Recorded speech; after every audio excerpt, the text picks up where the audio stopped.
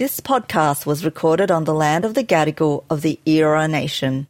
I'd like to pay my respects to elders past and present and recognise their continuous connection to country. In Thai, the name of it is Lumpur, which means, this rice is so good I've forgotten about my husband. While the people of European background were scrambling for toilet paper, all the ethnic people were scrambling for rice. One of the complicated things is there's so many mixed messages about whether rice is good for you. Rice is the star of so many national dishes, and it feeds half the planet.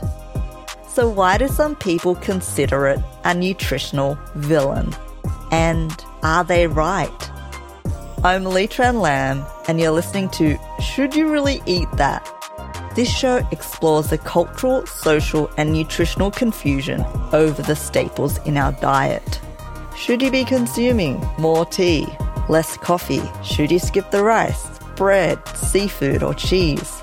It can be bewildering keeping up with what's quote-unquote good for you. And so many different beliefs shape what we consume, what's fact and what's fashion, and whose perspective is being overlooked. Untangling all of this can be tricky, which is why I started this podcast.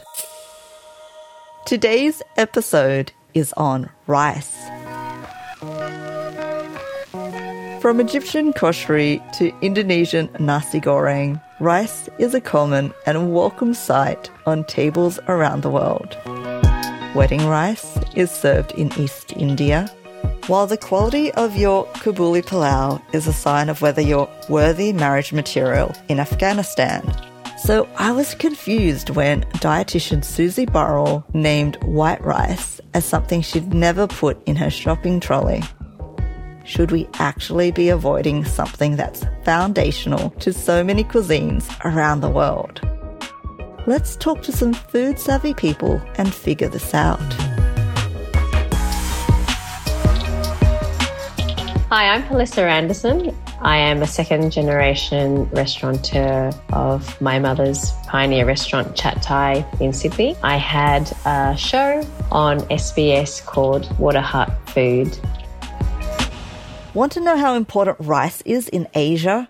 Just listen to how people greet each other in Vietnam, Hong Kong, the Philippines, and many other parts of the region. The first thing people will say to each other is, "Have you eaten rice yet?" For Thai speakers, it's the same too. The first greeting is always "Gin khao le yang" or "Tan khao le yang," which is a little bit more polite, is "Have you had your rice today?" And it's the same across most Asian cultures. So when we say "Have you eaten rice today?" it's "Have you had a meal today?" So the fact that the word is interchangeable for a whole meal and rice is the word for the meal really represents a lot.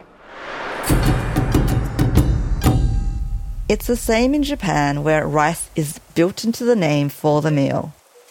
Breakfast basically means morning rice, lunch is noon rice, and dinner is evening rice. Rice isn't just in the foundations of the language, it's also fundamental to the cultural and literal landscape of Japan, where Palisa lived for many years. She remembers seeing photos of rice farmers displayed prominently next to the rice at the supermarket checkout, and seeing people farming rice everywhere.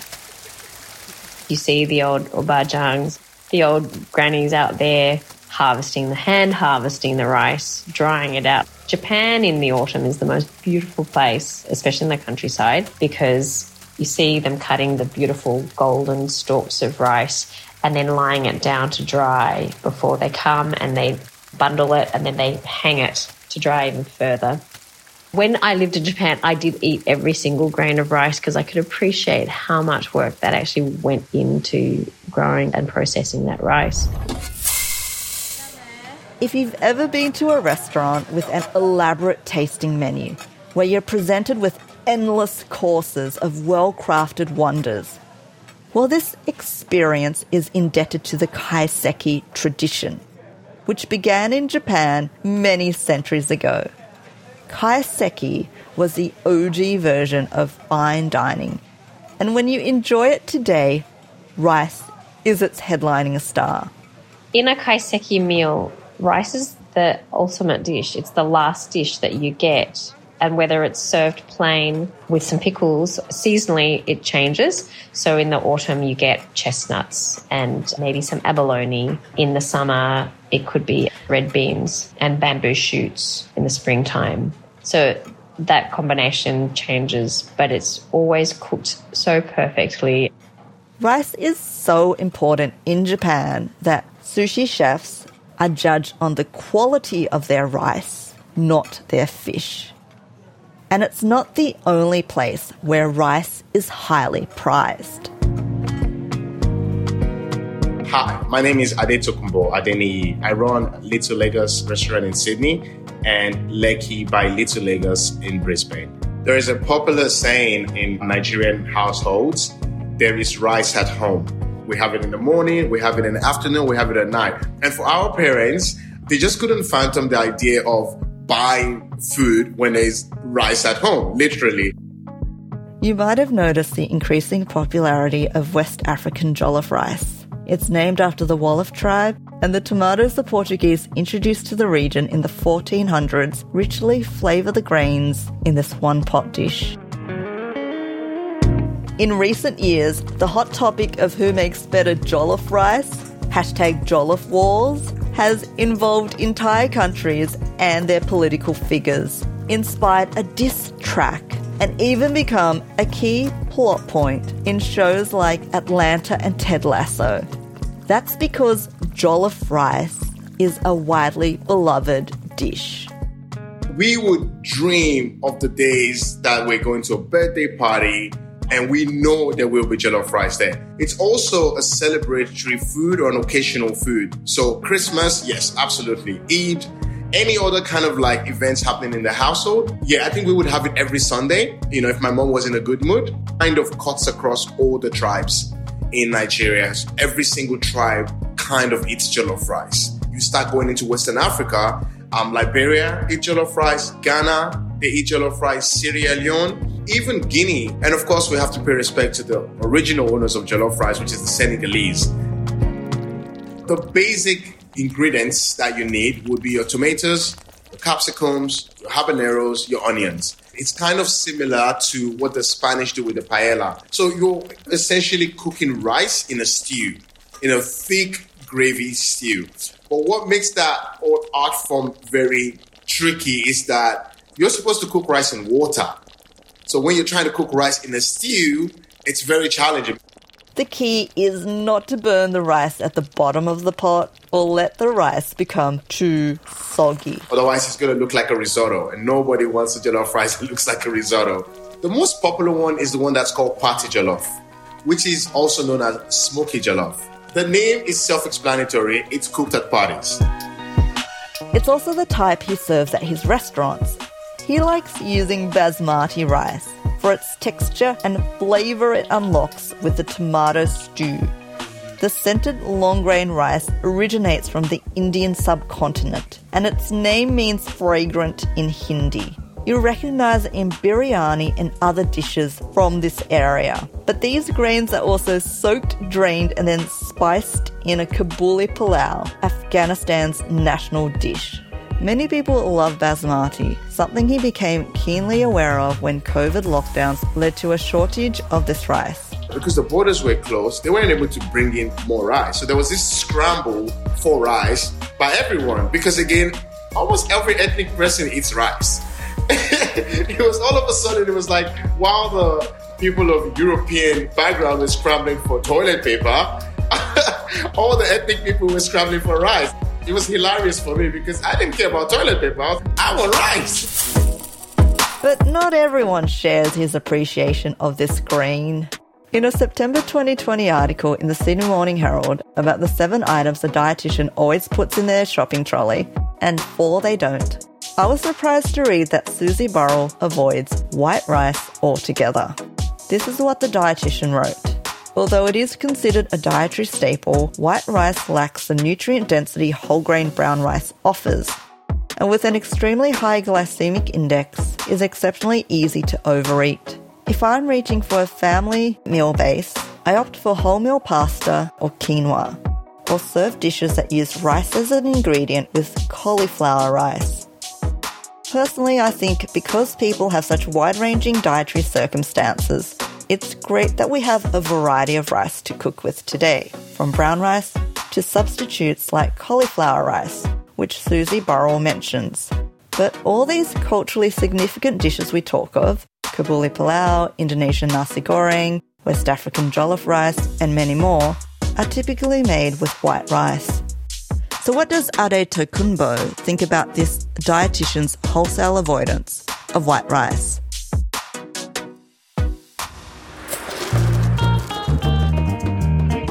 I would not be accepting an invite for dinner at that person's house. No, I'm joking. I can understand where she's coming from, actually.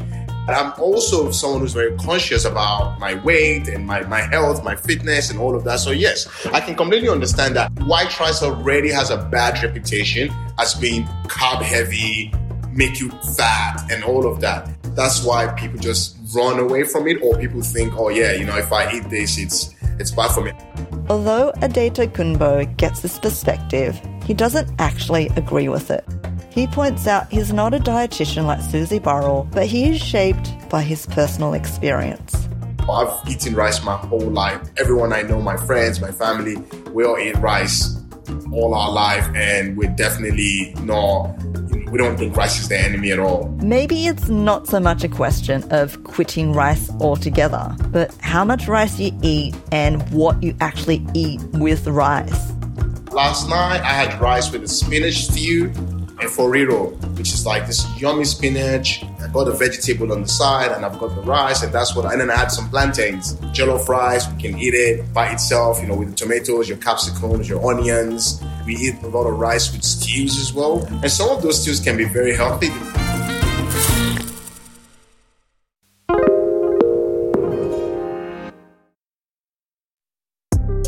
I should point out that even though rice is a staple that's literally eaten by half the planet, there are some people who may need to be cautious when consuming rice.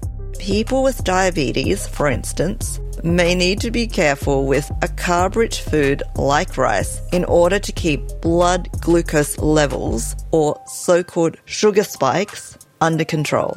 It's something that's recommended in smaller serves for them. To give us a clearer picture about rice and its health impacts, let's chat to an actual dietitian. I'm Dr Evangeline Mantzioris, currently the Program Director of Nutrition and Food Sciences here at the University of South Australia. I'm also an accredited practicing dietitian. I've had almost over 30 years in the area of nutrition. Rice has always been part of my diet and my upbringing. My background is Greek, and my mum used to cook with rice a lot. We've got dolmades, which are vine leaves, and they're stuffed with rice, and they had lots of beautiful herbs in there. That was probably my all-time favourite meal.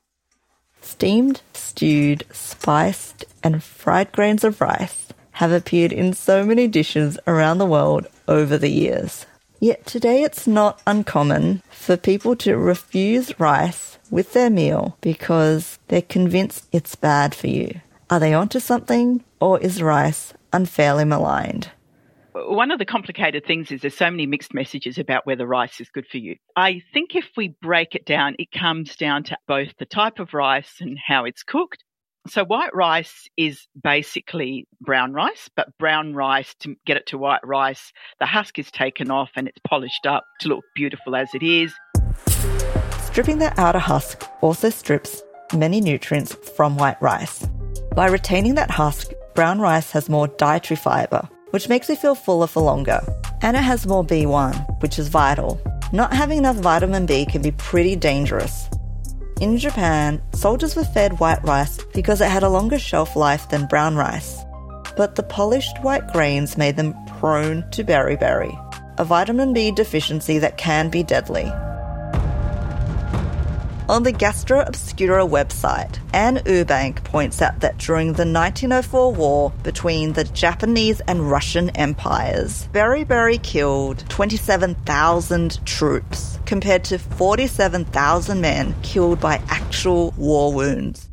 Today, white rice is enriched with B vitamins, but brown rice is generally better for you. So does it mean brown rice should always be your number one choice?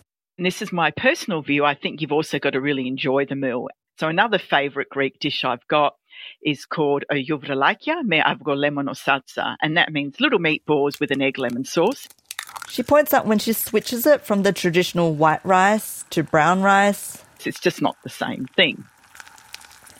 But there are other rices. Wild rice, although a little pricier, gets a lot of nutritional ticks. And among white rice varieties, basmati is a better pick than jasmine because it has a lower GI. So you've probably heard people describe high GI foods as giving them bigger and quicker sugar spikes, and low GI foods as making them feel satiated for longer. GI has been referred to as a useful tool for people with diabetes. Here's a proper explanation from Dr Evangeline about what the GI or glycemic index is and why it matters. So it's how quickly the blood glucose level rises after you've consumed a particular food. And the quicker it rises, the more likely it is that it's going to go over the safe limit that we call and cause potential problems for your health in terms of, increasing your risk of metabolic disease and all those sorts of things. But you don't often eat rice in isolation. For example, both of those, my favourite Greek dishes that I mentioned, have lemon added to them. And when you add acidity to food, it drops the glycemic index of that food. So talking about rice out of context, out of the meal, is a little bit weird because everything else that's consumed is also important. People often talk about rice. One of the reasons they avoid it is because they're concerned they'll gain weight from it. And yes, rice does have kilojoules or calories, whatever you like to call it. And so, yes, if you eat more than your daily quota of energy, kilojoules or calories, you will gain weight. That will happen whatever food you consume. So it's a really difficult one to answer because, yes, it is true, but it's context-based. Because are you replacing that rice with something a lot worse? And if you're sizing up whether you should be eating rice, again, it depends on your portion and what you're eating that rice with. If the grains are sharing a bowl with, say, some corn, avocado, and tomato, well, these ingredients won't kick up your kilojoule count too much. And they also add a lot of nutrients. Ditching rice isn't exactly the answer because carbs are vital to your diet, Evangeline points out, and it's good to have a variety of them. Rice also has another nutritional ace up its sleeve. It contains resistant starch, which is a kind of fibre. The interesting thing with rice is that you can increase the resistant starch in it by cooking it and then cooling it. And you can even heat it again. It doesn't drop that resistant starch level again. So when you think about a lot of rice dishes, they're cooked and cooled and then heated again. A risotto, which can be done, your paella, arancini balls, sushi rolls. She says bowel cancer is one of the most preventable cancers in Australia, and increasing your intake of resistant starch and fibre can help. So embracing these cooked then cooled rice dishes sounds good. But, and here's the but. But on cooking and cooling rice, we have another problem. We joke about it with the students. We could say it's a very serious problem, and that's because it's caused by a bacteria called Bacillus cereus. And what it does is it's everywhere. It exists as spores. It's on our food. It's in flour. It's on rice. It's going to be on pasta. And what happens is when you cook it, you're activating the bacteria and they release more spores and they also release toxins. Rice is the famous one, or infamous one, I should say. The longer you leave it at room temperature, the more of these spores are going to be released and the more risk you are of having food poisoning. And there's always a story every year about a uni student who's eaten a leftover bowl of pasta or rice that hasn't been refrigerated and they've kept it out for a day or 2 or 3 or 4 and think it's okay. But it's not okay. They usually end up pretty sick from nausea, diarrhea, vomiting, or tragically much worse. In 2008, a 20-year-old student in Belgium ate spaghetti that was left out for 5 days and died of liver failure. Bacillus cereus is heat resistant, so cooking your food again won't solve the problem, but this kind of food poisoning is still easily preventable. That's the important thing with rice and pasta. You need to pop it in the fridge so that you keep it safe. So we have a bit of a complex story there with rice, don't we? You can cook it and cool it and it's good for you, but cool it really quickly and put it back in the fridge so it doesn't do any harm. If you've left food out for more than 2 hours, it can't be returned to the fridge. And once it's been left out for more than 4 hours, it can't be consumed because the bacteria in there would have replicated to a dangerous situation. Although we mainly covered white and brown rice in this episode, there are so many vibrant grains we didn't even touch on. Rice isn't just one thing. There's so many different varieties in the rainbow of rice. It's like anything in your diet. Diversity is the best key. So last night we ate one of my favorite red rices. It's called Kaniao Lumpur. It's actually sticky rice. It's a red sticky rice. In Thai, the name of it is Lumpur, which means this rice is so good I've forgotten about my husband. That's how reverential rice is to Thai people. Rice is better than your husband. It's delicious. It's nutty. It's rich. It has a lot of fiber in it because it's a whole husk. And so when it cooks, it gives you a real kind of like popping, chewy texture. And the way we use rice actually goes well beyond the different types we can cook with. In Japan, a country that was once called the land where the vigorous ears of rice ripen, people would buy houses using rice as currency. Leftover parts of rice were incorporated into pastes for bookbinding and traditionally used to produce everything from pickles to face scrubs.